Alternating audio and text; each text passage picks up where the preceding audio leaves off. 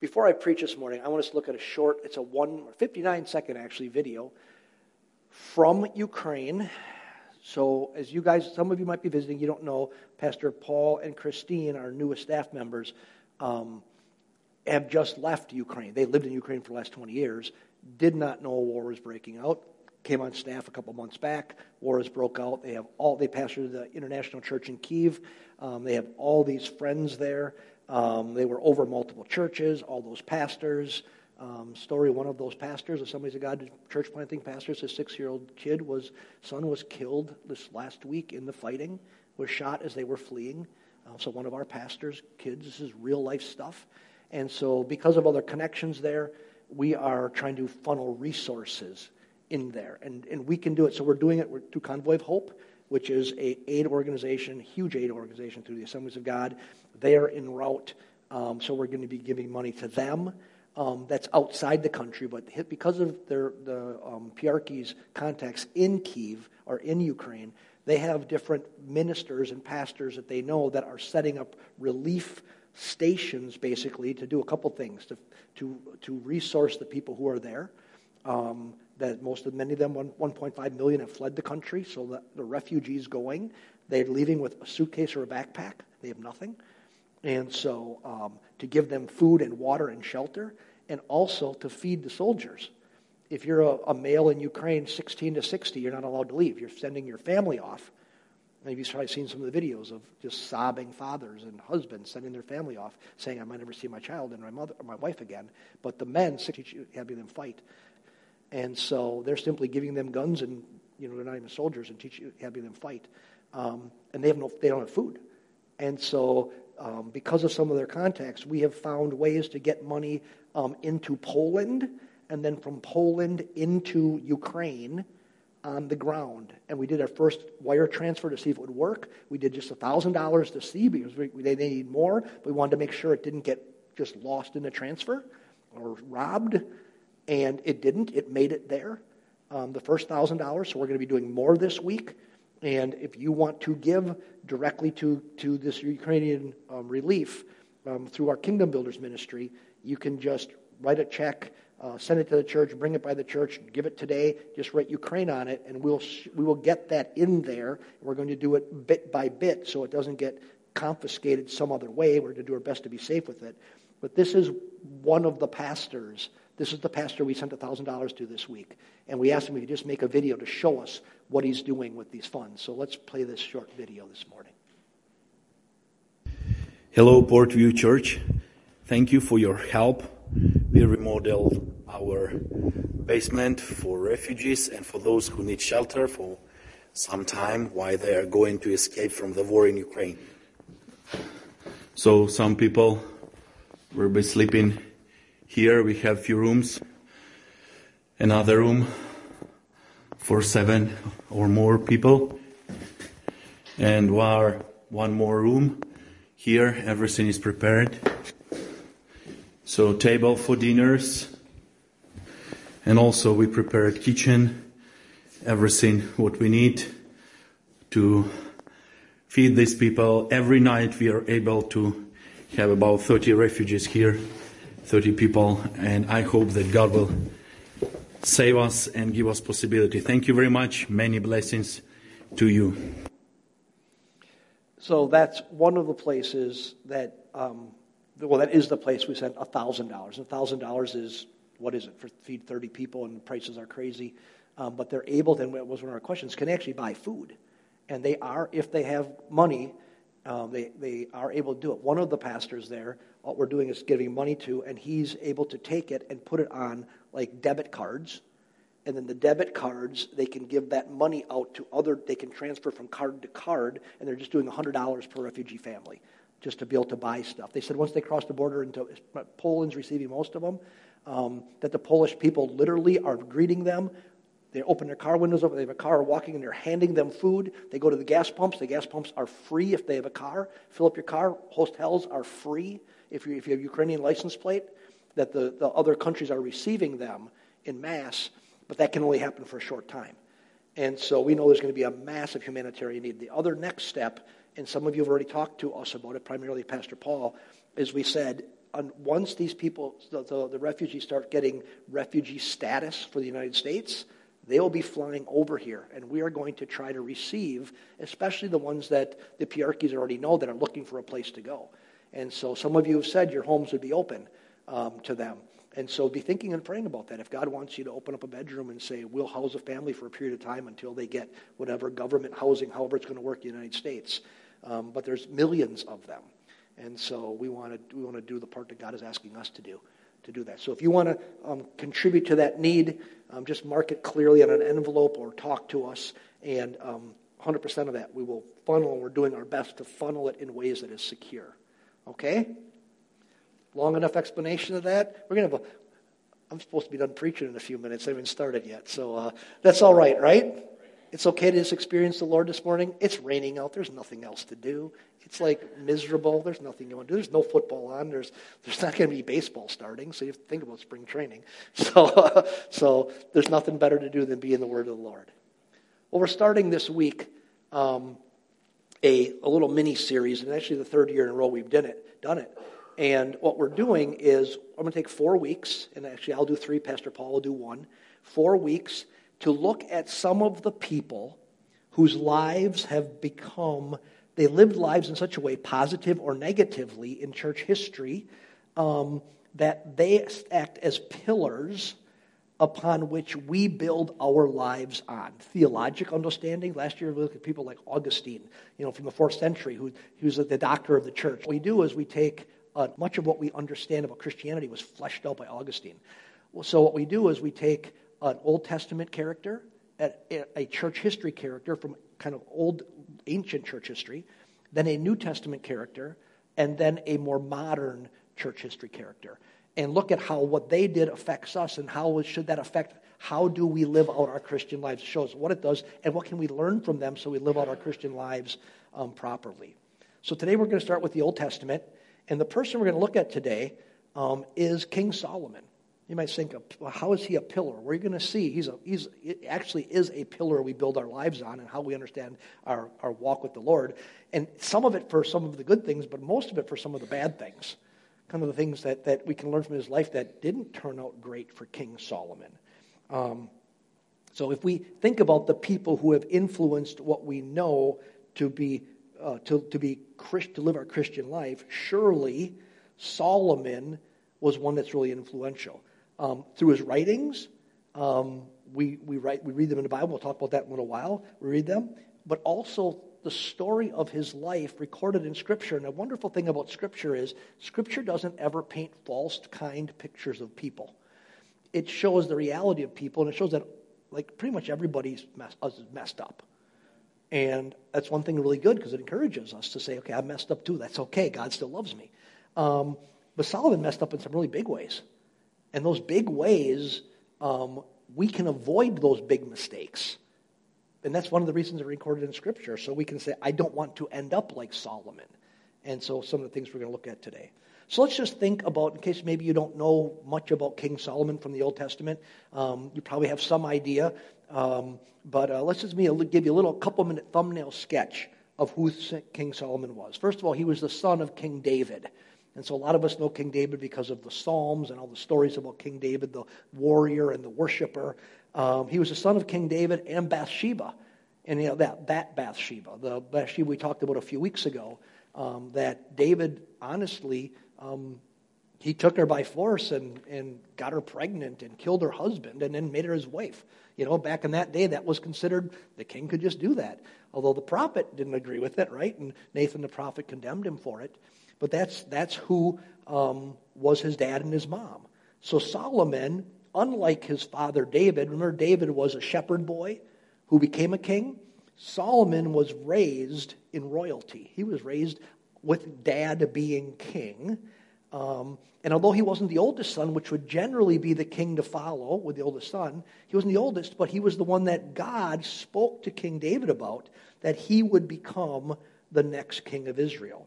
And he became the king of Israel at the apex, the climax of Israel's power and prominence. So he ruled what we know to be called the unified Israel. The only time unified, so Israel has 12 tribes, the 12 sons, and the 12 tribes, and In almost all you read in the Old Testament, they're divided. They're divided to north and south. But he ruled in the time, David unified the 12 tribes, and he ruled the unified Israel, ruled over all of the 12 tribes. And whereas David, his father, was a warrior, and remember David wanted to build a temple for the Lord, but the Lord said, you can't do that because you have blood on your hands. And he said, you're a warrior, but your son will do it. And Solomon becomes king, and he brought Israel from this warrior nation that had expanded and unified its 12 tribes to being the place of its greatest prominence and glory. And do you remember what the most important thing and the first thing that Solomon accomplished was when he became king? He built the temple. So when you watch Indiana Jones movies, and they're looking for the ark, and they're talking about the temple, and they're always all different things. They're talking about Solomon's temple. Solomon built Solomon's temple. This massive temple to the worship of God took 7 years to build, and it became the central focus of the life of all of Israel, and the rest of the world looked to the glory of Israel at the temple.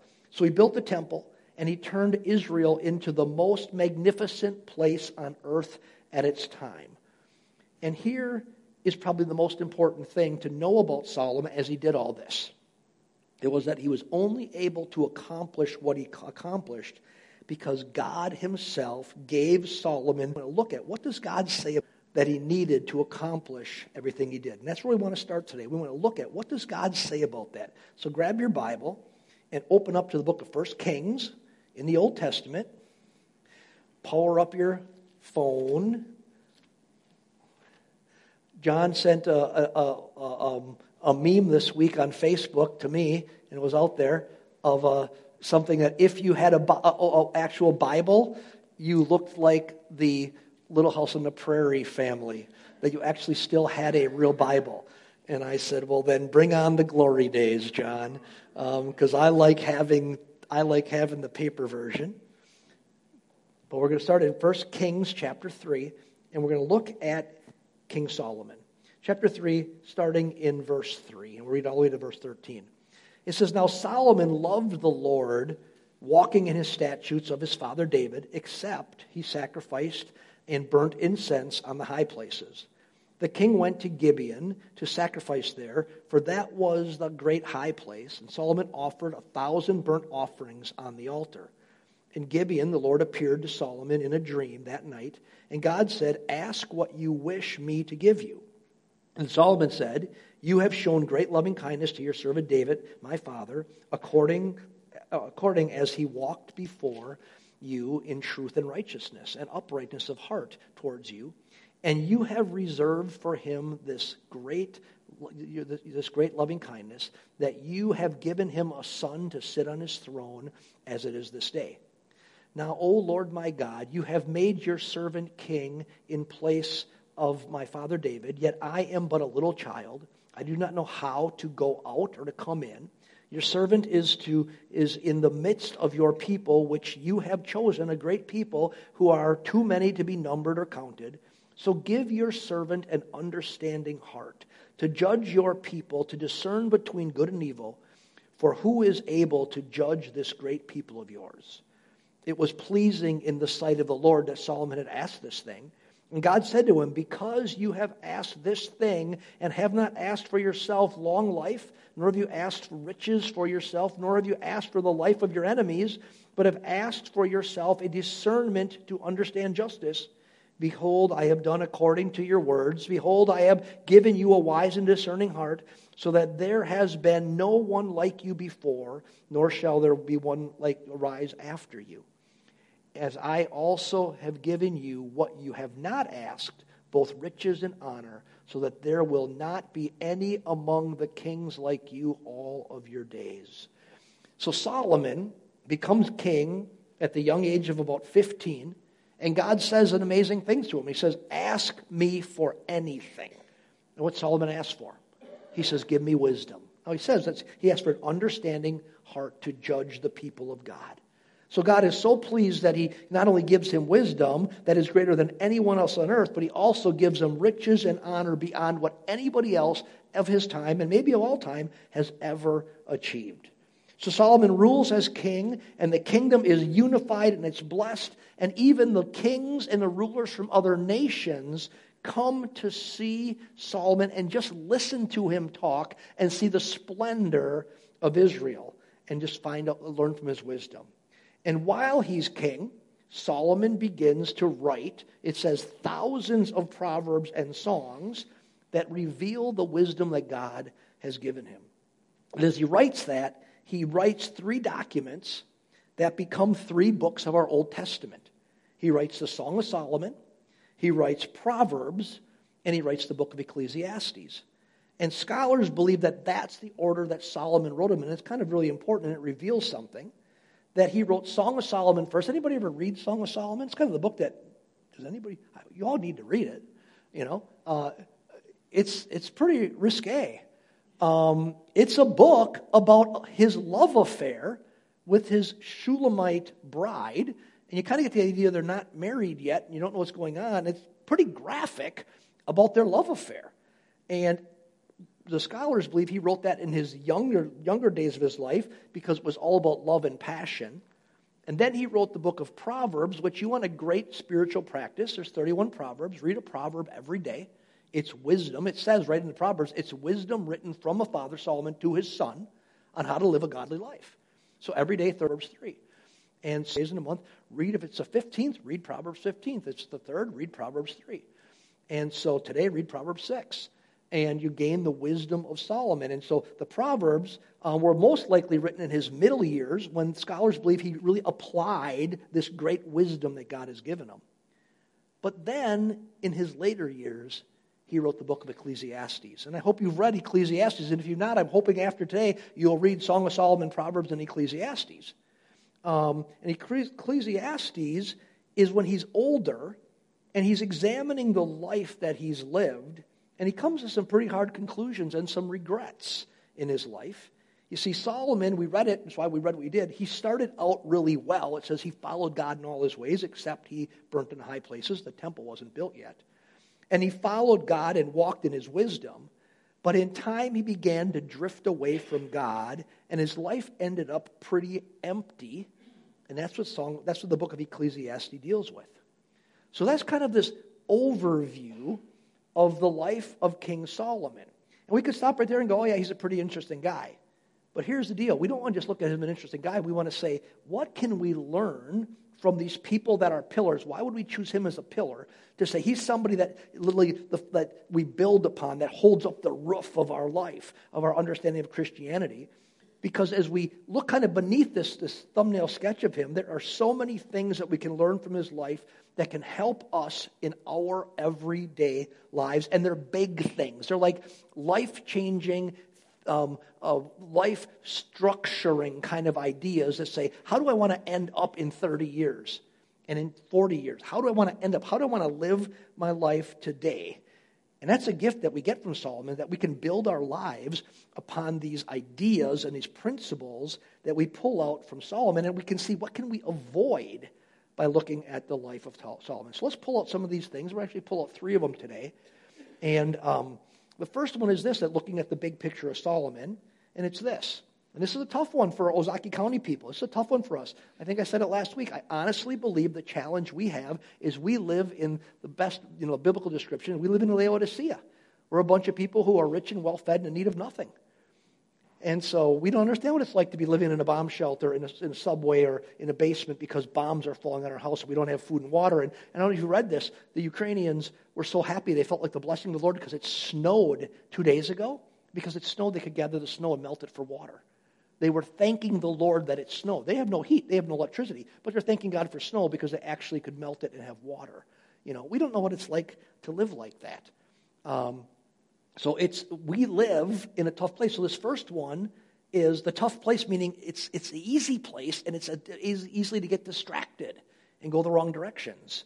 So the first thing we learn from Solomon is this, that nothing gained or accomplished in this life can give you satisfaction or fulfillment. that nothing gained or accomplished in this life, and this sounds a little frustrating, a little dejecting, but let's hear it out here. Nothing gained or accepted in this life can give you, I'll say it this way, real satisfaction or fulfillment. And this was the conclusion that Solomon came to later in his life after gaining everything. More, it said, than anybody else ever had. So imagine, put yourself in a spot, maybe you're a person who's accomplished a lot, and maybe in your family you have more than anybody else has ever had. And at the end of his life, he sat there and he was empty. And he wrote the book of Ecclesiastes. So flip in your Bible now to the book of Ecclesiastes. It's after Proverbs, Psalm, Proverbs, Ecclesiastes. We're going to look at what he wrote. Remember, this is the wisest man ever, given the wisdom of God, who had more money, and you're going to see more everything than anybody. And we're going to look at his conclusion about it. Ecclesiastes chapter 2, starting in verse 1, we're going to read down to verse 11. Today we're going to read some larger sections of Scripture. I said to myself, come now, I will test you with pleasure. He's talking to himself. So enjoy yourself. And behold, it was futility. I said of laughter, it is madness, and of pleasure, what does it accomplish?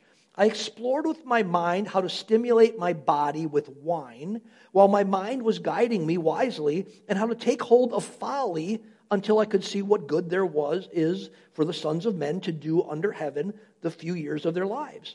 I engaged islands and parks for myself. I built houses for myself. I planted vineyards for myself. I made gardens and parks for myself. I planted in them all kinds of fruit trees. I made ponds of water for myself, from which I irrigate a forest of growing trees. I bought male and female slaves, and I had homeborn slaves, and I also possessed flocks and herds larger than all who preceded me in Jerusalem. Also, I collected for myself silver and gold and the treasure of kings and provinces. I provided for myself male and female singers and the pleasures of men, many concubines. Then I became great and increased more than all who preceded me in Jerusalem. My wisdom also stood by me. All that my eyes desired, I did not refuse them. I did not withhold my heart from any pleasure, for my heart was pleased because of all my labor, and this was my reward for my labor. Thus I considered all my activities which my hands had done and labored, which I had exerted, and behold, all was vanity and striving after wind, and there was no profit under the sun. We'll stop right there. That's kind of sobering. He tried, what do you say? Laughter, wine, vineyards, parks, planting forests, all the possessions, farms, silver, gold, many concubines, many women, wisdom, and any and all pleasure, and any and all accomplishments. And in the end, he said it was vanity. It was striving after wind. In one place, he says this. He said, I earned all this, I gained all it, just to die and leave it to a bunch of fools.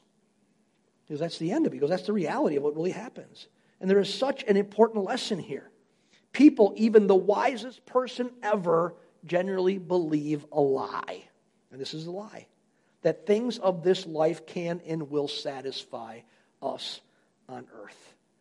Solomon went after what I call, some other people do, the big three. He went after the big three with all his might. You say, what are the big three? This is from a male perspective. Gold, girls, and glory. That's what he went after. I remember a Bible college professor in Louisiana going to Bible college, and he told us about the big three, gold, girls, and glory, and how they will be the things, if you're going to crash and burn in life, your pursuit of them will make you crash and burn.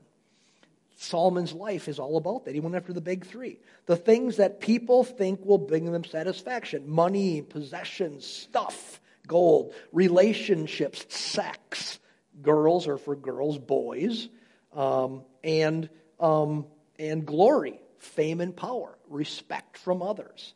Solomon had all of them more than anyone else ever has, and he ended up in his own soul feeling empty. It's like, it's worthless.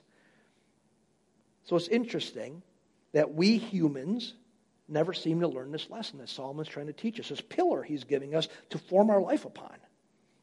In fact, these three things are the things that we so often go after with all of the might and all of the energy of our lives, a lot of times right till the end. And a lot of times they're a trap that leads us to ruin in the end. Think of any big name person that you know that has come crashing down in the last couple of years. There's a lot of examples of big name pastors of the biggest churches in America. There's also captains of industry and everything else and just influential people. You know them. You've heard of them. You might live next to them. What destroyed them? The big three. Affairs, sex scandals, embezzlement, greed, pride, power. Those are the things that destroy people. These are the things that bring people down, but understand this, church. Yet these are the very things that most people, at least in our culture, spend the majority of their life energy trying to accomplish. And they give all of their passions to. What a gift from Solomon to us. For him to show us through his life, to know that in advance of trying to go down that path, that none of that will actually really bring you satisfaction. To know that spending our lives trying to gain these things, he's saying is really a waste of time when you come to the end. That it's a gift of giving ourselves to what really will satisfy is what he gives. He said, this won't, but what will? And we will satisfy. That what will satisfy is a life of union with God, a life of being in Christ, where the pursuit of God is honestly our greatest passion, where that is the number one thing we go after. And I'll tell you, friends, after serving the Lord now for over 40 years, it is a pursuit. It's a dying to myself and a pursuing God. And it gets richer as time goes on. And sometimes it gets more challenging too, because God exposes us to things that we couldn't handle when we were younger. But it's the only thing that brings satisfaction. So Solomon gives us this great pillar to build our lives upon. He says, listen, if you're going to give your life to the big three, just understand you're going to end up like me at the end. You're going to write your version of Ecclesiastes that says it's just a bunch of vanity and you're upset and it's a waste of time. And you're going to go, I spent my whole life climbing this ladder, and you got to the top of the ladder and you realized it was against the wrong wall. That's what he's saying. He's saying, so don't give your life. He's trying to give us a warning and a gift. Go after things that are more important. And what's more important? It's love in Jesus. And we're going to see more about that as we go today. That's the first big pillar we get from Solomon. What's the next one we learn from Solomon? It's this. It's that, and these are all tied together. It's that the little things are important. The little things are important. In Song of Solomon, Solomon is writing about his love affair with a woman.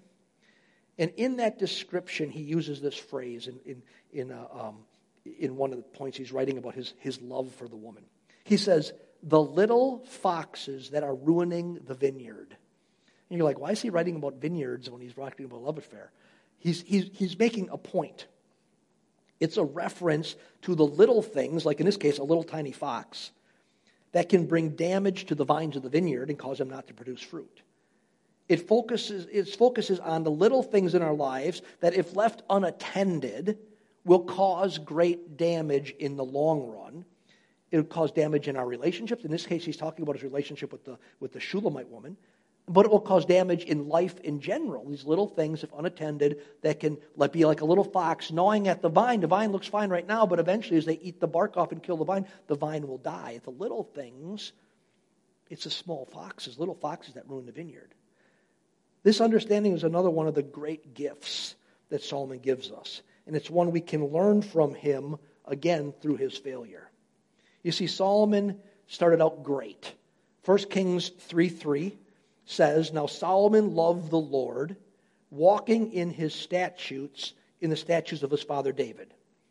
But through the years, Solomon's desire to walk with God began to falter. And I want us to look at that. So flip back again, back to 1 Kings, so near the beginning of your Bible. This time to chapter 11.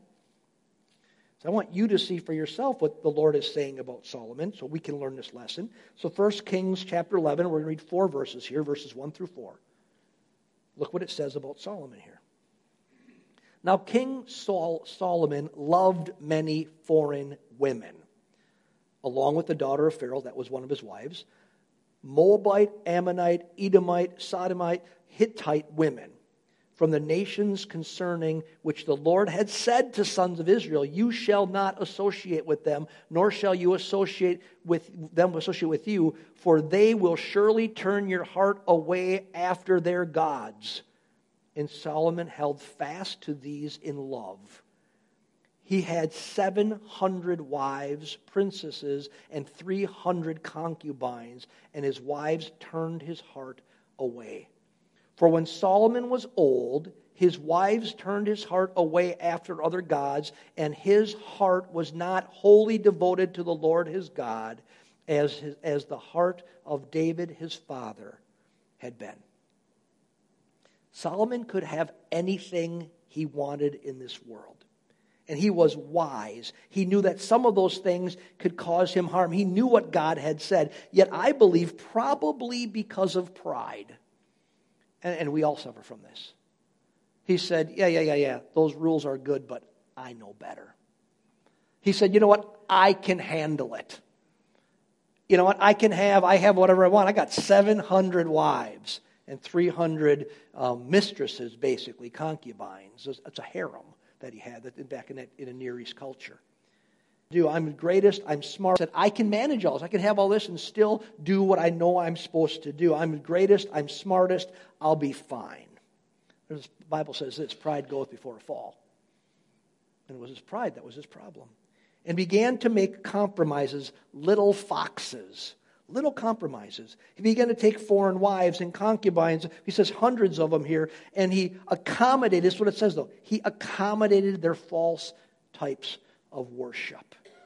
And it says, in his old age, they turned his heart away from God. Little by little, Solomon turned from what was right and best to what would harm him and would eventually destroy the kingdom. Because we see, if you read the history from Scripture, that after his death, this unified kingdom was shattered. It was broken apart, never to be united again, and destruction followed.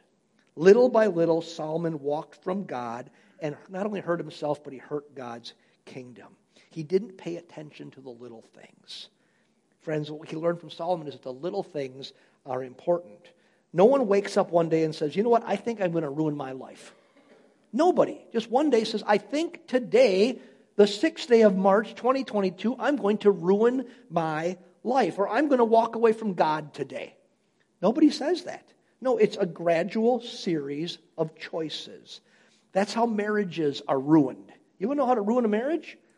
It starts so innocently. It starts with the person at work. It starts with the person across the street. So innocently, the jokes that are maybe a little off-colored with that person. That's not your wife or your husband. The little bit of innocent flirting that goes on. Maybe it's the arranging your schedule so you just happen to be in the same place at the same time because that person makes you happy. And little by little, we walk closer and closer to the edge until one day we fall over the edge. And this is what they say, and I've heard it in my office more times than I can count. Pastor, it just happened. It never just happens. No, it didn't just happen. It was a long series of wrong choices over the long haul of not paying attention to the little things. It's always about the little things. The big things are simply the accumulation of a whole bunch of little things. The way to not fall over the edge is you don't take the first step, which then leads to the second step and the third step and the 100th step that eventually puts you over the edge. You know the temptation or the compromise that comes into your life? I don't know what that is. But the lesson from Solomon is this. Don't take the first step. Solomon, don't take the first foreign wife. God told you in his word clearly, do not do that. There were scores of women in Israel. He could have had any one of them. He proved he literally could have any one. He could take Uriah the Hittite's wife because she was beautiful and he saw her bathing, and he could take her and kill her husband and stay king. He could have anybody he wanted, but it wasn't exotic enough for him. No, I want the one from Egypt. And I want the one from Edom. And I want the one from here and from here and from here. And you know, it all made sense to him, because what historians believe is the reason he did that, every one of those was a political alliance. But hey, now I'm getting money. Now I'm getting security for my kingdom. And he's saying, oh, I'm getting rich. I'm getting powerful. But what he's doing is slowly making bad choices. Little foxes were eating away at the vines. And eventually those women turned his heart from God. So what do? We learn from Solomon, we don't take the first step. We guard especially the little things. We act with integrity towards the small things, and if we do that, we don't have big things that will destroy our lives. So we learn this lesson. And if we learn this lesson from Solomon, it will save you from a life of pain and heartache. So we need to learn this lesson. Again, from his error, thank God that he puts imperfect people in Scripture, because we can learn how we don't have to do the same thing. So that's the second thing. Let's look at the third one. Again, all tied together here. The last one is this. How you finish matters most. How you finish matters the most. It's great that Solomon started life well. A 15-year-old king so wise that other kings came just to learn from him. And it's great that he built the beautiful temple of God. It was awesome, and people worshiped there. And it's great that he brought prosperity and affluence to Israel. That's great. But yet he didn't pay attention to the little things. And accommodated accomplished came to nothing. Foreign wives, and here's the reality. All he accomplished came to nothing. The kingdom was divided. The Lord said the only reason he didn't divide it while Solomon was still alive was to honor his father David. He said, I'm not doing this for you. I'm doing it because I made a promise to David. I love David. He didn't reject me. And so I'm not going to do it till after you're dead, Solomon. But the kingdom is gone. It was divided, would never be united again. The temple, what happened to that beautiful temple? It was destroyed by invading armies. And all that money he raised, that he stored for himself, carried away by invading forces. Took it all. He said, you can get it all, and a fool will take it away from you in the end. All that he worked so hard for meant nothing in the end. And really why? Because he threw it all away. What a sad and painful ending for the wisest, richest, most powerful man that had ever lived, and maybe ever has lived outside of Jesus, as far as wise. He didn't finish well, and that is just such a sad commentary. But what can we take from that? What can we learn? What pillar can we establish our lives upon? It's this. Live your lives with an eye on the ending. Not on today. We live in today. But live your life with an eye on the ending. And then say this, and I mean this with all my heart, and don't laugh. I mean, you can laugh, because you might think it's funny. Live so I don't have to lie at your funeral. I have to lie at funerals sometimes. A lot of times I get to tell the truth. But sometimes I have to lie at a funeral. And just say, oh, what a wonderful person. Or I try to say nothing at all. Live in such a way that the pastor doesn't have to lie at your funeral. Because they had to lie at Solomon's funeral. Oh, the great King Solomon, look at all he did. And they're all going, yeah, no, he screwed it up so bad the kingdom is destroyed. Temple's going to go down, his money's shot. What did he really gain by all of it? Live in such a way that the pastor doesn't have to lie at your funeral. We don't have to be rich to finish well. Money's not bad. Money is good. I'm glad we have a lot of resources here, because guess what? We can do great good with them. We can help our fellow man. We can help Ukraine with our resources. We can help our children. We can help our neighbors. We can help all kinds of people. Resources are great, but they're not to be pursued greater than our pursuit of God. So you don't have to be rich to finish well. You don't have to be powerful to finish well. You don't have to have, the accolades of people to finish well. Really, the key to finishing well is to continually be an extension of God's love to those around us. So when we are done, others aren't fighting over our money, but rather they're crying because we will be so greatly missed at whatever holidays coming next. Spend your life living in God's love and giving that love away, because that's all that matters in the end. And I want to show you that's exactly what Solomon concluded. Flip back to Ecclesiastes for the last time. Look at the very last words recorded by the wisest man ever in history that we know outside of Jesus. And look what he wrote. The very last words. chapter 12 of Ecclesiastes, verses 13 and 14. The conclusion, when all has been heard, is this: fear God and keep his commandments, because this applies to every person, rich or poor, famous or not. For God will bring every act to judgment, everything which is hidden, whether it is good or it is evil. Those are the final words from the richest, wisest man who ever lived, the man whose heart was filled with regret. What's he say? Fear God. When you read Proverbs, and I hope Proverbs 6, or at least tomorrow, Proverbs 7 will be your choice. And you're going to see over and over he makes a statement. When he's living in the middle years, when his wisdom is serving him well, and he's not at least reaped the reward yet of his bad choices. He often says this: the fear of God is the beginning of wisdom. What's he mean? He says, shudder in fear of God? No. It's talking about this holy respect. This respect that says, you are God, I am not. Your way is right, my way is not, if my way and your way don't line up. And I'm going to choose to go God's way. Just think if Solomon would have done that with the woman. God said, my way is this. Don't take the foreign wives. They will hurt you in the end. Solomon said, yeah, but I love all of the excitement, because he didn't line up with God. God's way is this way, Solomon's way is that way. Ended up being Solomon's demise, because he didn't line up with God. So it says, fear God. Respect God. Put God in his place of prominence in your life. And then what? Keep his commandments. And Jesus summed his entire commandments up in basically two thoughts: love God and love others. Love God, love your neighbor. That, you want to know how to end well? It's not very complicated. Write on your hand, today my mission is love God, love others. With all your resources, all your energy, love God, love others. And Solomon is letting us know if we do that, we will end well. And my final thought is this: ending well begins today. Ending well is not about the day that the table's spread out in the front of the church right here, and your picture's on there, or the casket is here. Ending well starts today. The decisions we make today. Not let the little foxes spoil the vine.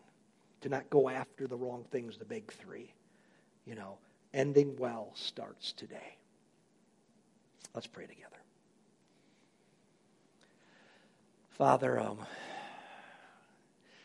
Lord, it would have been a lot easier in this Pillar series to pick someone that was just all fun from the Old Testament. It could have. We looked at David and celebrated his victories. But Lord, I really believe you love us so much that I believe in my heart of hearts you directed me to spend this 30 minutes talking about Solomon and what we can learn from him. And Lord, a lot of what we learn is this big life stuff. It's like, how do you structure the big things? How do you structure your direction? How do you navigate, even keep the small things so the big things don't go awry? These are like, how do we have things we think about, things we have to make decisions about. And Lord, I think you love us so much, and I think you know that we live in this place kind of like Solomon had, with affluence. And we're tempted in the same ways, and you love us so much to warn us now. And I'm glad that so many of us, I think, get these ideas, and we're walking in them, and we rejoice in that. But today, let it be a reminder to our soul. A reminder to our soul today that just says, you know what? I want to live right. I want to make good decisions today, and I want Solomon's example to be the example of what I don't want. So Lord, help us learn from the wisdom that you gave to Solomon. Help us build our lives upon your truth. And Lord, I pray this. Show us where we need to change direction in our lives, if we need to change. And I think we all probably do all the time. I do. Holy Spirit, just right now, just the quietness of this moment, maybe point something out in our lives out of love, that if it's not addressed, cause pain. It will cause hurt. You don't want us to live in pain and hurt. It'll cause hurt to other people. You don't want our lives to hurt other people. You want to rescue us from that. So in your loving kindness, speak, Lord, to our hearts right now. Point out anything that we could surrender over to you.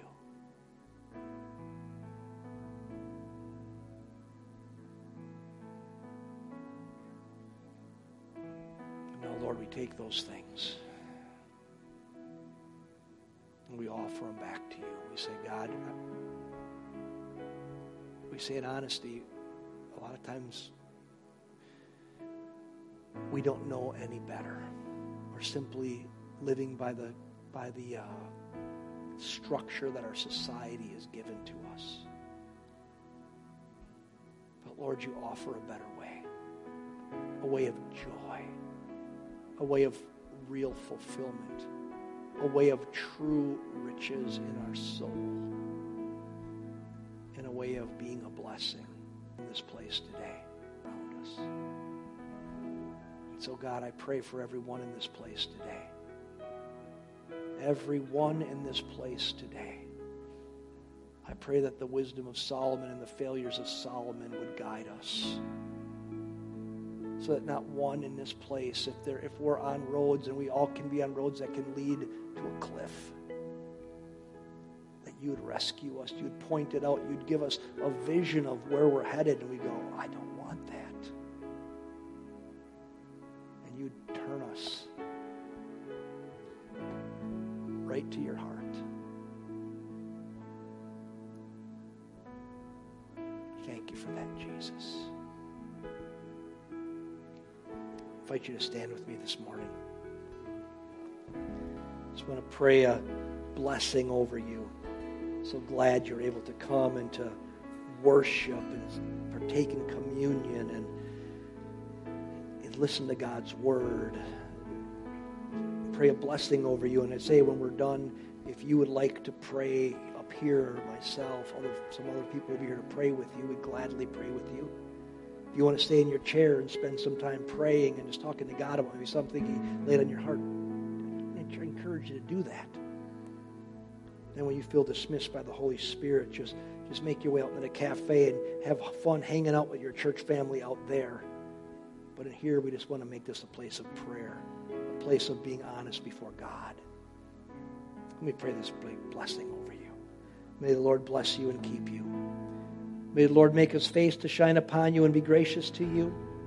May the Lord lift up His countenance upon you and give you peace, in the name of the Father and of the Son and of the Holy Spirit. Amen. God bless you, my friends.